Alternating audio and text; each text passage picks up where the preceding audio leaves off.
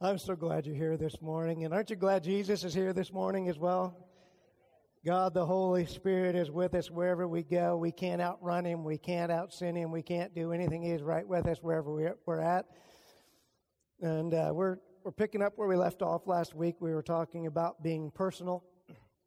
And I don't know if you've ever been around somebody, and maybe they didn't say the exact words, but you got the sense that they really didn't care about your problem. Or they even said, that sounds like a personal problem to me, which means I don't care, right? So next time somebody says it sounds like a personal problem to me, just say, thank you for not caring. Okay, that's the appropriate response. Or maybe you've heard somebody say, it's not business, or it's not personal, it's business, right? And usually what that means is that something happened that should be personal, but we want to hide behind business, right? It's not personal, it's business. Well, I shared last week, and I hope that you heard it, and if not, you'll hear it right now, is this. I don't think that's how we do church. I don't think that's how we be a faith family. Church is not a business. There is a business component of church. There's money and there's things that have to be structured, but by and large, it's personal. It's about people. It's about you. It's about me. How we interact, how we love God, how we use our gifts, how we deal with each other. And guess what? People are complicated. Hurt people are complicated. People that have had a long-term mess in their life, they're complicated. And yet that doesn't mean that we get to stand back and say, well, it's not personal, it's business. And we can't treat it that way. We can't treat people through a policy procedure manual. We need to be people that follow like Jesus, that walk towards those people, right? When nobody wanted to touch the lepers, Jesus did. When nobody wanted to eat with the sinners, Jesus did. When nobody wanted to hang out with the prostitutes, Jesus did. And yet He maintained His status of being about people and being about God's business. And He never put Himself in an awkward situation. He never went upstairs to a private room to talk with the prostitutes, right? He met in public places, and you read those things, and sometimes we just kind of read it like it's a history book, and you need to think about that often He was criticized for eating with drunks, and what the Bible would say is publicans. What that means is people that own taverns, okay? Now, am I advising you to go down and eat your lunch and hang out a lot in taverns? No, but guess what? There are people there. People that need friends, people that need Jesus, people that need to be treated like human beings. And we have to understand that just because we're spiritual people, church people, that we got to back up from those people. Jesus says, no, we need to be moving towards those people to take the light of the gospel and hope into people's lives, because who else is going to do it?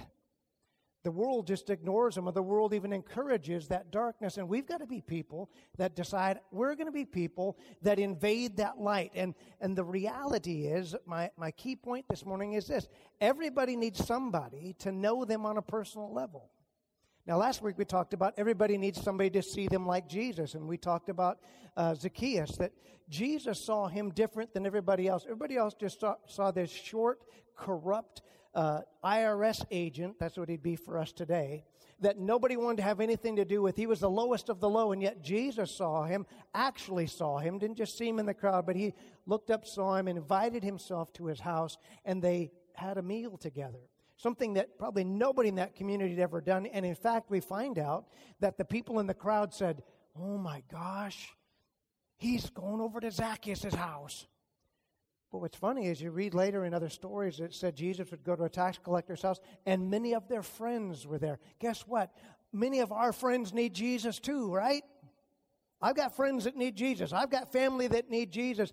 And they're not going to come here on a Sunday. You know how that happens? We be people that step into lives. We be people that relate with people personally. And the reality is that in our culture right now, we need this more than ever. People are backing out of personal connections and personal relationships, thinking they can fulfill that with a digital connection, and you can't. A digital connection never replaces a human interaction. It can't. It won't. God didn't make us that way. And I'm thankful for digital technology, but it was never supposed to replace human touch. It was never supposed to replace and can't replace human compassion. You can't have compassion for somebody on Facebook. You might say, oh, I feel bad, and send them a little frowny face. But you know what really moves is when you show up at their door, heard you were going through it, man. Is there anything I can do? And sometimes there's nothing you can do, but you know what you do?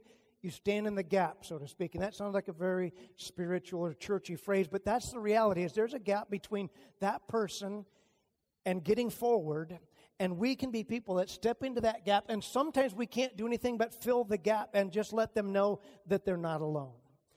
We can't do everything for everybody. It's not healthy for them. It's not healthy for us. But we can be people that step into the gap. But I see in a world today that a lot of people are stepping back because, you know why? People are messy. Situations are complicated. Gee, I don't know what I'd say to somebody that has AIDS. You know what you say? Hi, my name is... They're still a human being. I don't know what I would say to a homosexual couple. You know what you say? Hi, my name is... I mean, that's pretty easy. You know your name, right? That's an easy starter, right? Thank God we don't have to start with, well, you know, the Bible says, because that gets really complicated really fast. But you know your name. And if you don't, you need to come see me and we can talk and we'll get you a little name tag, right? Or a belt buckle. Anybody grow up in a town where guys had their name on their belt? They thought it was a form of ID. Need to see some identification? It's right there, Mike, on my belt buckle.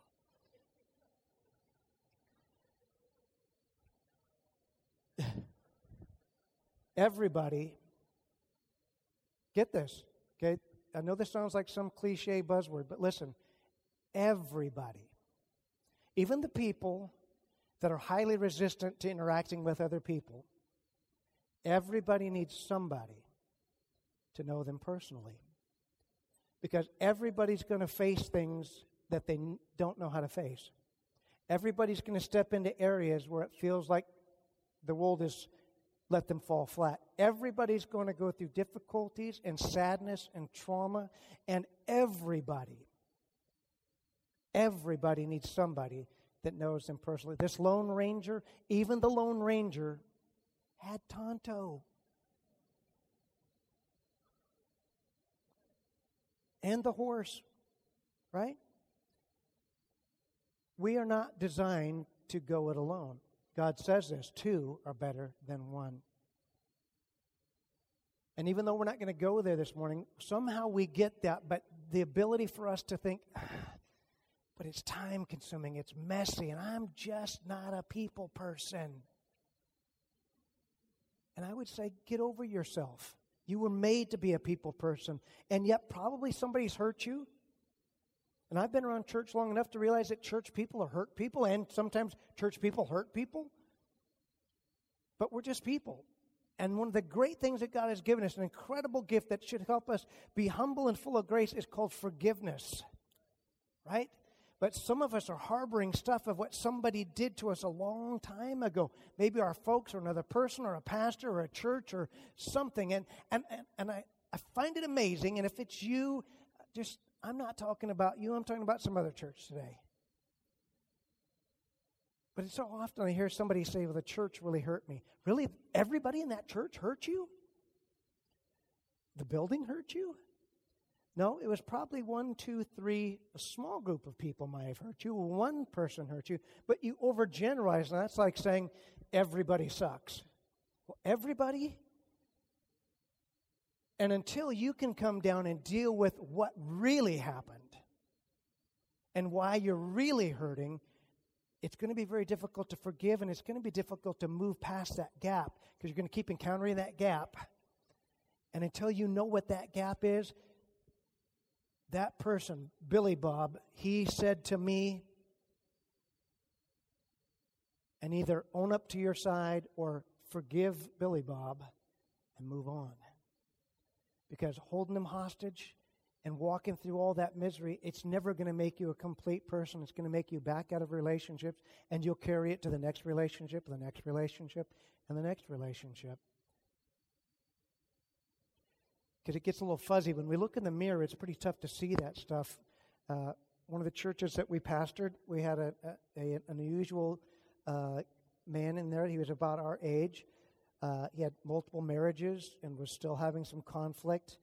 And during a time of conflict, he got frustrated and he said to us, "I know how to be a father. I've been married 3 times. And I'm thinking, I don't think you know what that means.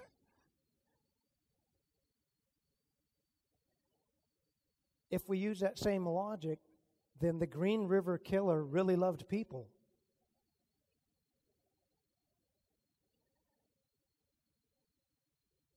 Everybody needs somebody that knows them personally. Now, I'm not talking about the nosy neighbor type of person that's got to get up in your business. I'm not talking about that. We don't need those people, right? But we need somebody that knows how we are, who we are, and has the relationship built that we can step up without it being awkward. See, that's the hard part sometimes, is we try to step into situations where we don't have the relationship built, and it feels very plastic and churchy or sounds judgmental. And what we really need is relationships where we actually know each other well enough that I can come up to you, and it's not a stretch for me to say, "Man, you've really been on my heart, and I haven't seen you around. Is everything okay? Can I pray for you?" Because I've had it in my own life with people that, even though I had a relationship, I knew something had happened, and I got busy, and I forgot, and I put it off, and then pretty soon, it's easier to just keep putting it off. But to be real authentic, I had that happen once, and the person died, and I knew I should have went to see them. Now it's too late. And I have no one to blame. It wasn't the schedule, it was me. And I don't want that for you. We need to be people that truly understand that we need each other. We don't need to ask invasive questions, but we need to know each other enough that we can pray for each other and share with each other and confess to each other and be the kind of people that really do care, not just give the lip service. Okay? Because when it's just a lip service, what we're really saying is, it sounds like a personal problem to me. Or I don't want to get involved in that. And that's not where he wants us to be. Last week we talked about there's 2 views of people, and we're going to keep coming back to this because I still believe we've got to change our minds on this. 2 views of people. View number 1, people can't or don't change. Now, I'm telling you, that is not life-giving, and it also requires no action from us. Because if nobody changes, why pray? If nobody changes, then they deserve what they get. If nobody changes, I don't need to go see them. If nobody changes, there needs to be no intercession. There needs to be no correction because they're just on a collision course, and that's probably just the way that God wants it. And that's a really sad view of people. For me personally, number 2, it's my life. Anybody can radically change. Anybody. If I can be changed by the power of Jesus Christ, anybody can be radically changed. That's something that brings life. That's something that opens windows to transformation, that if you truly believe that people can be changed, but probably not by you, but you just wait for the opportunity, right? You wait for the window to be open, and you step in, and maybe God uses you, maybe He doesn't, but we have to be people that believe and give hope to people. We should be people that give life, right? Not condemnation, not judgment. And many of us have sad stories. And I'm not mitigating that or saying that somehow you just got to pull up your boots. What I am saying is there is hope and help through Jesus Christ. And He doesn't want you stuck there. He doesn't want you reliving the mess over and over and over. At some point, you need to surrender that to Him. And that comes through talking to a person, right? And I know that sounds bad. I truly believe we can pour out our hearts to God. But sometimes we need somebody that's Jesus with skin on, that sits with us. And maybe they don't even know what to say, but they just hold us and cry with us. And they're not sympathetic, "Oh, yeah, man, the world's a tough place." How about just the power of, I'm here for you? That speaks volumes, right? I don't know what you need, and I can't just fix it, right? If it's mowing the yard, we can fix it. And that problem's probably not hung up in that, right? But many times we feel like we're powerless. But you know what we can do? I'm here for you. I'm just a call away. All you have to do is ask. And whatever I can do, I'm there. I'm going to bat for you. I'm believing for you. I'm going to keep praying for you. That's life-giving. That builds hope that we're not alone in this and it's just going to keep getting worse. But really, what do you want others to believe of you? Do you want somebody to believe that you can't change? That you're stuck? That you are always going to be the mess of a person that you are? Because believe me, we're all a mess in one form or another. We may hide it well. We may doctor it up. But we all got mess in our lives. What do you want people to believe in you? That we can be changed, that we can be transformed, that the Holy Spirit can work in our life and He begins to remove stuff and He begins to heal deep places in us, that He begins to help us, and that He does that not just for us, but for other people that need that ammunition as well, that you can say, I remember being there. You're not alone in this. We can get out of this, right? So we're going to read a portion of Scripture this morning from John chapter 4, verses 5 through 29. Remembering that everybody needs someone to know them personally. And this is an interesting passage, but maybe when we read it, you'll think, man, that's hard. But you're going to get it by the end. So hopefully you got it on your phone. You've got it, maybe a physical book, the Bible, with you. But please read along as we go. It should be on the screen, but I just want you to have it with you. Eventually, he is Jesus.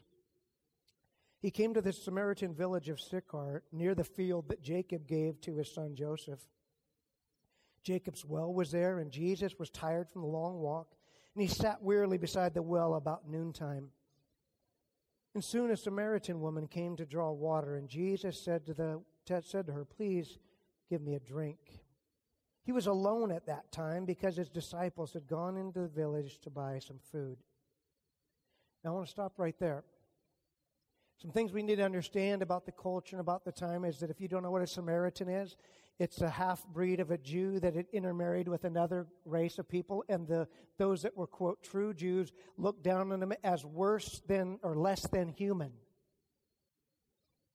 I also don't believe in coincidences. I believe Jesus went there at a specific time for a specific purpose at a specific place because he knew that a Samaritan woman was going to be there. And the fact that she's coming out at noon during the hottest part of the day, women don't do that there. It's hot. They gather water in the morning and in the evening. So the fact that she's coming out to draw water when nobody else is there says something about her. And you know some of these people that they're misplaced, and you watch the actions of their life and you realize that's why they do that. That's why this is happening. They're not just being quirky, creative. Something has happened. Here's the story. The woman was surprised, for Jews refused to have anything to do with Samaritans. She says to Jesus, you're a Jew, and I'm a Samaritan woman. Why are you asking me for a drink? Let's stop right there again.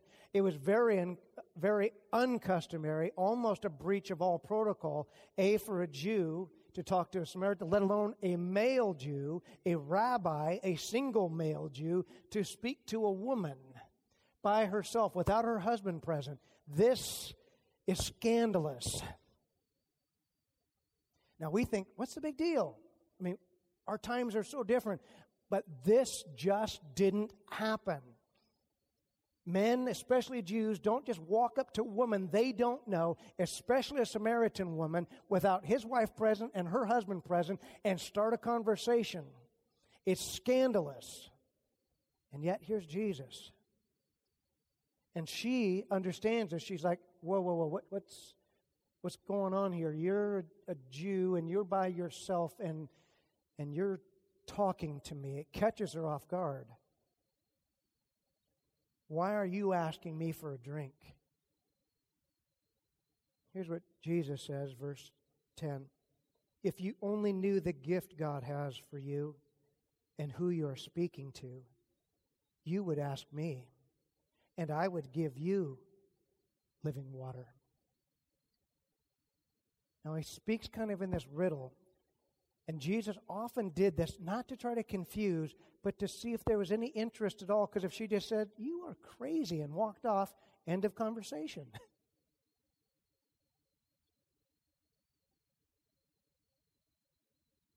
But notice that he shares something with her that probably really intrigued her, that God had something for her, a Samaritan woman. See, the Jews didn't believe that God had anything for the Samaritans except for judgment.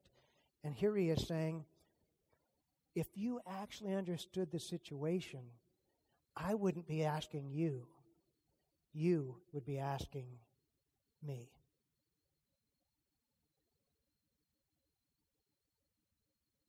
And I just feel really strongly right now in this moment that some of you have some unasked things of God. Things you're almost afraid to pray about. Things you're embarrassed. Things that you haven't told anybody. In fact, you're not even sharing them with God. You're just keeping them. And that's not healthy, and it's never going to make you whole. I want to pray for you right now, if that's okay. Father, if there's anybody here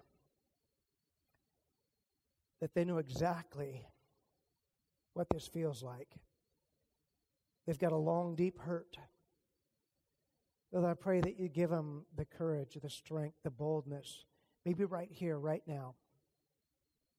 They don't have to wait for an altar call. They don't have to have a stirring of their spirit. They don't have to feel anything different. They can just hear the words of Jesus that says, if you knew what I was offering, you would ask me. Father, I pray you give them the boldness to ask you to move them from that stuck spot, to relieve that guilt, to relieve that shame, to relieve that pain, to push them past the memories and the cycle and the loop of activities and behaviors that keeps them stuck there. Father, maybe you need to send somebody across their path, but maybe it's me this morning that just this prayer lets them know that you're real, that you've read their heart, and as long as they hold back, you're never going to force your way in. So, Lord, give them strength this morning to free that thing that you would do a great work in them, Lord. In Jesus' name, amen. And if that's you, you don't have to feel goosebumps. You don't have to see a heavenly vision. You don't have to hear the voice of God. You receive it by faith and just say, I want that so bad. Okay? We don't have to be religious. Jesus didn't expect religion. He just expected reality. But if you want it that bad, then you keep offering it up to him, because sometimes we offer it up in a moment and then we take it back. We need to keep offering it up. Some of you are continually being hurt by family members. Keep praying. Keep believing. Take a little step out of trust. Yes, it hurts because when we place ourselves in a moment of trust, it means somebody can leverage it against you. It means somebody has an ability to hurt you and your feelings, and yet that's what we're called to do. That's what it means to be personal, right? If we keep it business, then we keep the wall up and we can't be hurt because we've got our shield on. But when it's personal, it hurts. When it's personal, we feel something. When it's personal, people can get in, and yet that's truly the key for us being whole at the same time. So he goes on. He says, I would give you living water. She doesn't get it. Just like many times we don't get what's going on. She says, sir, you don't even have a rope or a bucket. And this well is very deep. Where are you going to get this living water? And besides, do you think you're greater than our ancestor Jacob? He gave us this well. How can you offer better water than he and his sons and his animals enjoyed? You see this? She's going back to the past. This is Jacob's well.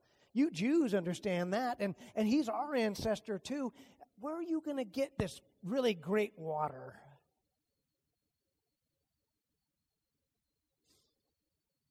Jesus, it's amazing. He doesn't stop to explain. He just pushes on because he's getting someplace. Anyone. I love that. You're an anyone this morning. Did you know that? You're an anyone this morning. Anyone who drinks this water, and he's pointing at the well, will soon become thirsty again. It's just physical water. But those who drink the water that I give will never be thirsty again. It becomes a fresh, bubbling spring within them, giving them eternal life. We're sitting at this well, and you think I'm talking about the well, but I'm talking about the well in you, that I want it to bubble up. I want it to be fresh, and I want it to be overflowing, and I want it to be something that makes you feel like you don't have to chase the world to live, that something that you don't have to have it satisfied with physical things to live, that all of a sudden you can have this eternal thing. And look at what this woman says. Dude, I don't know what you're on, but you need to go away and leave me alone. She didn't say that because he knew her personally. He spoke right into an area of her life that she thought, how could he possibly know? And there's such hope in her. Do you hear it? Please, sir. Please give me this water. I want that. I want what you're offering. See, church, that's why we come here together. That's why we must have the Holy Spirit in our life. That's why we must be followers of Jesus, is that if we have this eternal thing in us, that you can't give somebody what you don't have. If you don't have the bubbly up spirit inside of it, if you don't have eternal life, you can't give it away. And if you've got it, you can give it away for your whole life and it'll never run dry. But he knew that she was thirsty. Please, sir, give me this water and then I'll never be thirsty again. Listen, and I won't have to come out here in shame to get water. There's a reason she's not coming out in the morning and the evening with the other women. And we're going to see why here in a minute. But look at, she's still thinking relationally, if I could have that type of water, I wouldn't be exposed to this loneliness. I wouldn't be exposed to the criticism. I wouldn't be exposed to all those looks and all those glances and all the murmurings and all the ladies going, mm-hmm.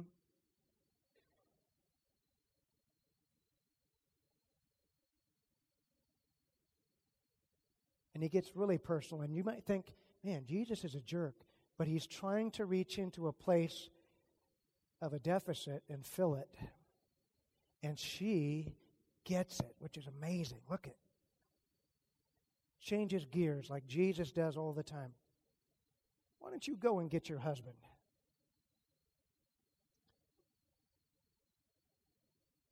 Hit right on the soft spot. And I see the wall come up. This is what I call a relational punt.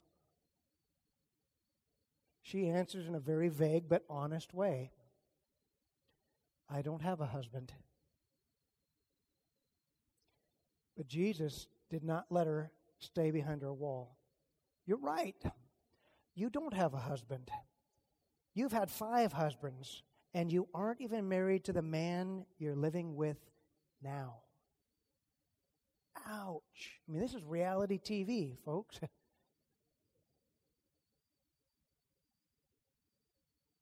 Now do you know why she's going to get water at noon?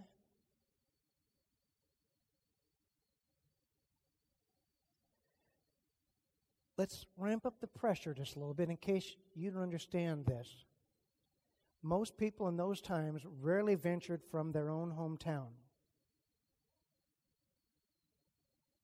The 5 men that she had been in a relationship probably still live there. The women that grew up with her and saw her go through this parade of husbands probably still live there. In fact, some of those women may be married to a new husband now. Want to talk about uncomfortable? In a small town where there's one central water station and all the women go out to get their water for their families, well, it's a little uncomfortable for her. It was uncomfortable after the first one. And it got hard after the second one. And by the 5th one, I'm sure it's unbearable. Which is why she goes at noon.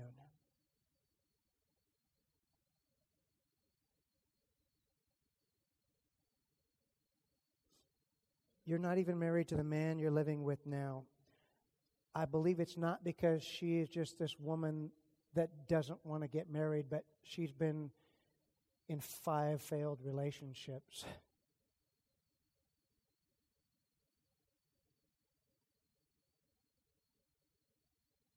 He said, "You certainly spoke the truth." Notice her response. "You don't know me." See, I think the way that he said that wasn't this righteous judgment where he stood up and looked down and pointed at her. I think she heard compassion. I think she saw in his face, "I understand your pain."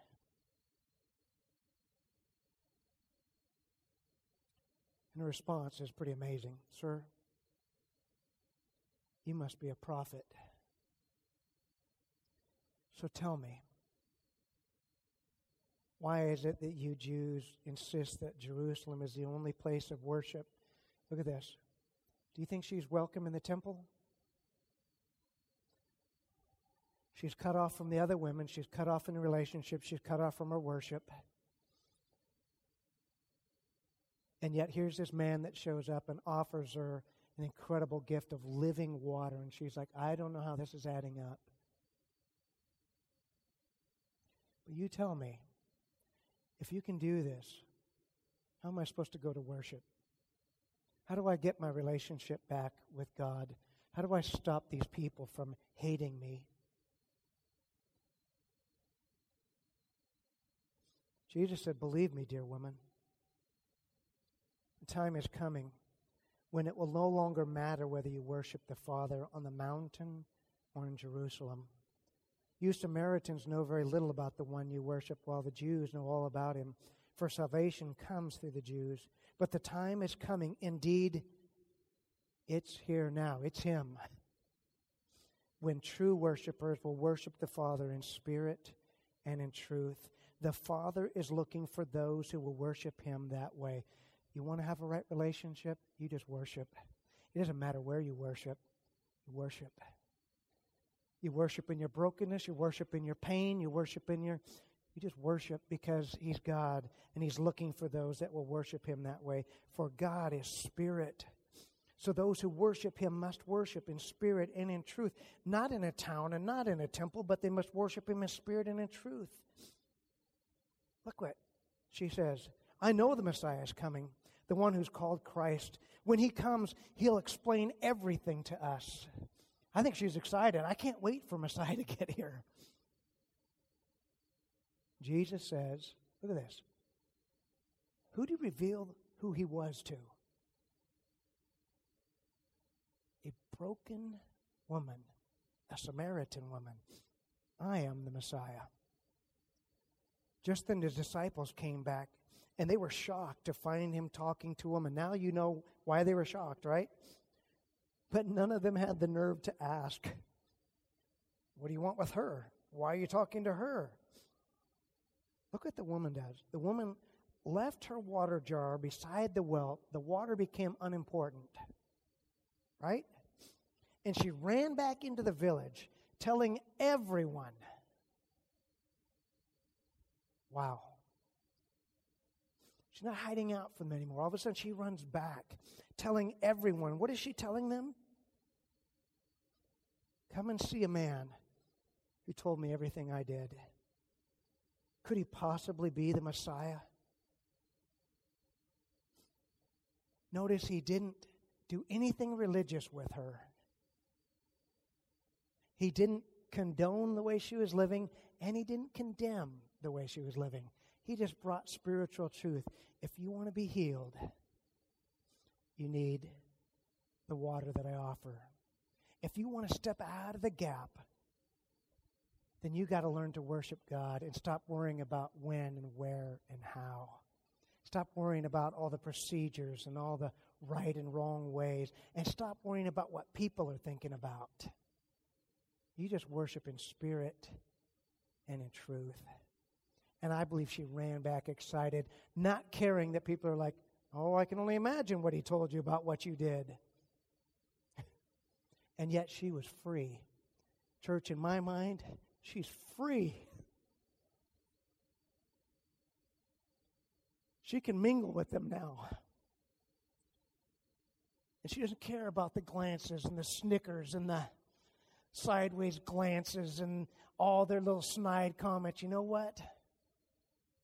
That's on you. I'm going out with you to get water. If I make you uncomfortable, then you go out at noon.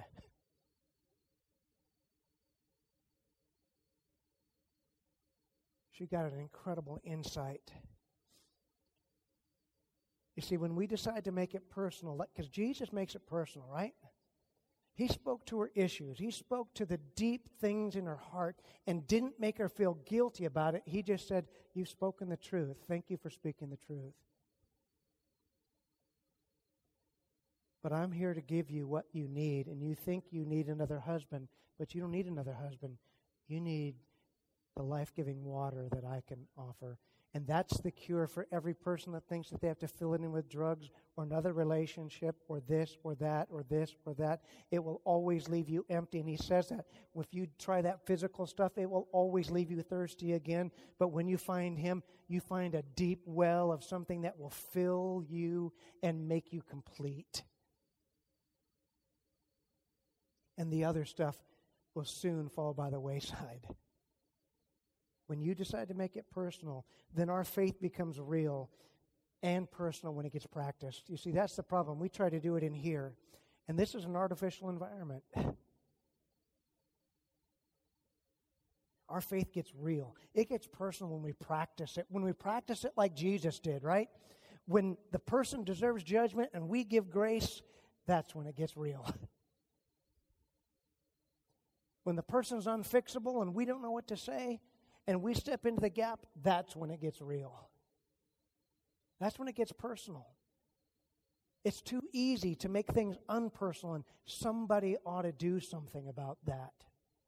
That somebody is us. Realize that we get to be the answer to somebody's prayer. And I know that God is the one that does it, but guess what? We're the facilitator. We're the one that steps up and says, can I pray for you? I have yet to meet the person that when they told me something about their life and I said, can I pray for you? They said, I don't want that. I've never met that person.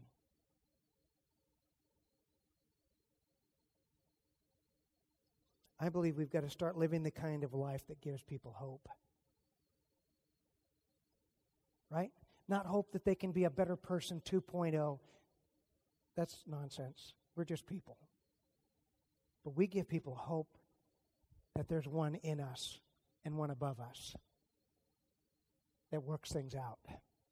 There's one in us and above us that makes us free on the inside, regardless of what's happened around us, regardless of the people that have hurt us, that all of a sudden we can have joy, that we can find peace, that we can have right relationships like we've always been longing to, but we're afraid to because it never works out right, and now we're just pushed back away from relationships.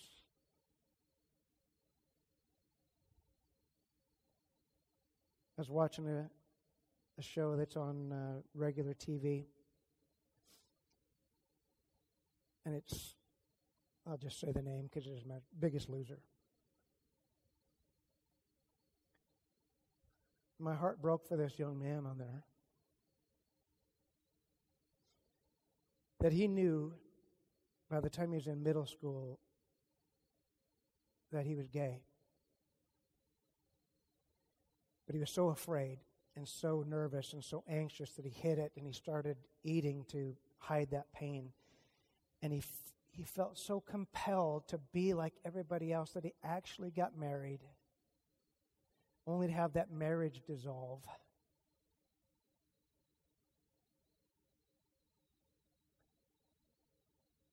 And I can't imagine the confusion and the brokenness and the hurt of feeling like he's living a lie. And am I condoning any sin? No. But it's complicated because it's people. And I think all of us want to relate in some way to somebody else, that they get us, that they see us, that they can truly receive love for just who we are. But it gets messy. It gets clouded. And we can be people that start living the kind of life that gives people hope, regardless of where they've been and what they've done and how they're behaving now. We leave that in God's hands. So let's wrap this up this morning. You see, the opposite of personal isn't business. The opposite of personal is shallow. Because God designed us to have really deep, great relationships.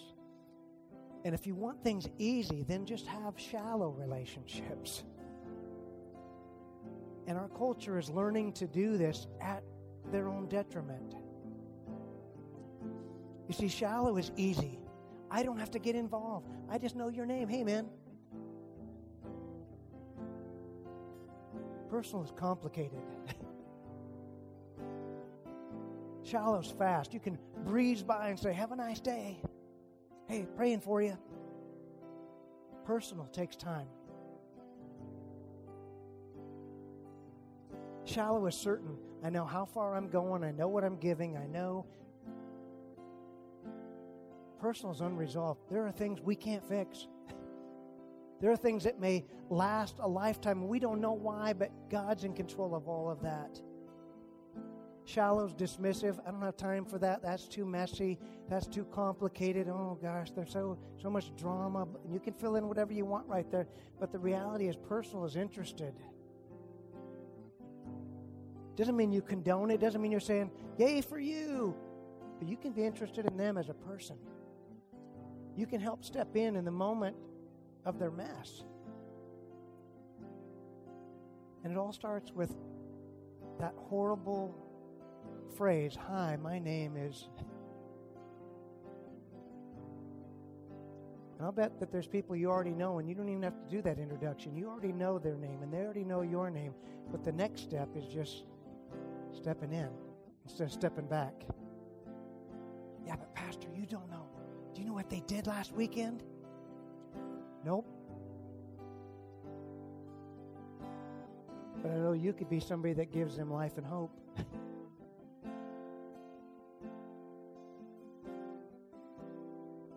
See, we got to decide to not be shallow. We've got to decide we want deep relationships in our church, right? It is complicated. It is messy. It can be hurtful because we're people. But some of the ways that these things are going to happen, I got to tell you, you got to turn your courage monitor up. You know why? Because especially as long-term Christians, you know what we want to do? We want to come down to the front and we want to pray and say, God, fix this, but don't use me to do it. You just fix them. God's like, it doesn't work that way. You want to know why I put you in their life? You want to know why you got the messed up sister-in-law? You want to know why you got the mother-in-law that acts like the devil? You want to know why? Because I put you in that spot to step into the gap. You want to know why? You've got that person at your work that's all full of drama, and you're like, oh, she drives me crazy. You step into the gap. It's way too easy. It's shallow to say, Lord, would you just make her shut up? Lord, would you just make him be smarter? How about we step in, right? Did you see what the disciples did? See, they still weren't getting it. They show up, and what did they say? What are you doing talking to her? That's what they wanted to say. They didn't even have the nerve, right? And what is Jesus trying to teach his followers? It gets messy. It takes time. It takes talking. It takes relationship. It'd be too easy to stop through and say, hey, I'm a local rabbi. God bless you. Yep, bless that whole town. But he didn't. He stopped and talked to a woman on purpose. The last woman that anybody would have expected a holy Son of God rabbi to talk to. And he went there, I believe, just for her. That's why it's there. How many women at the well do you know?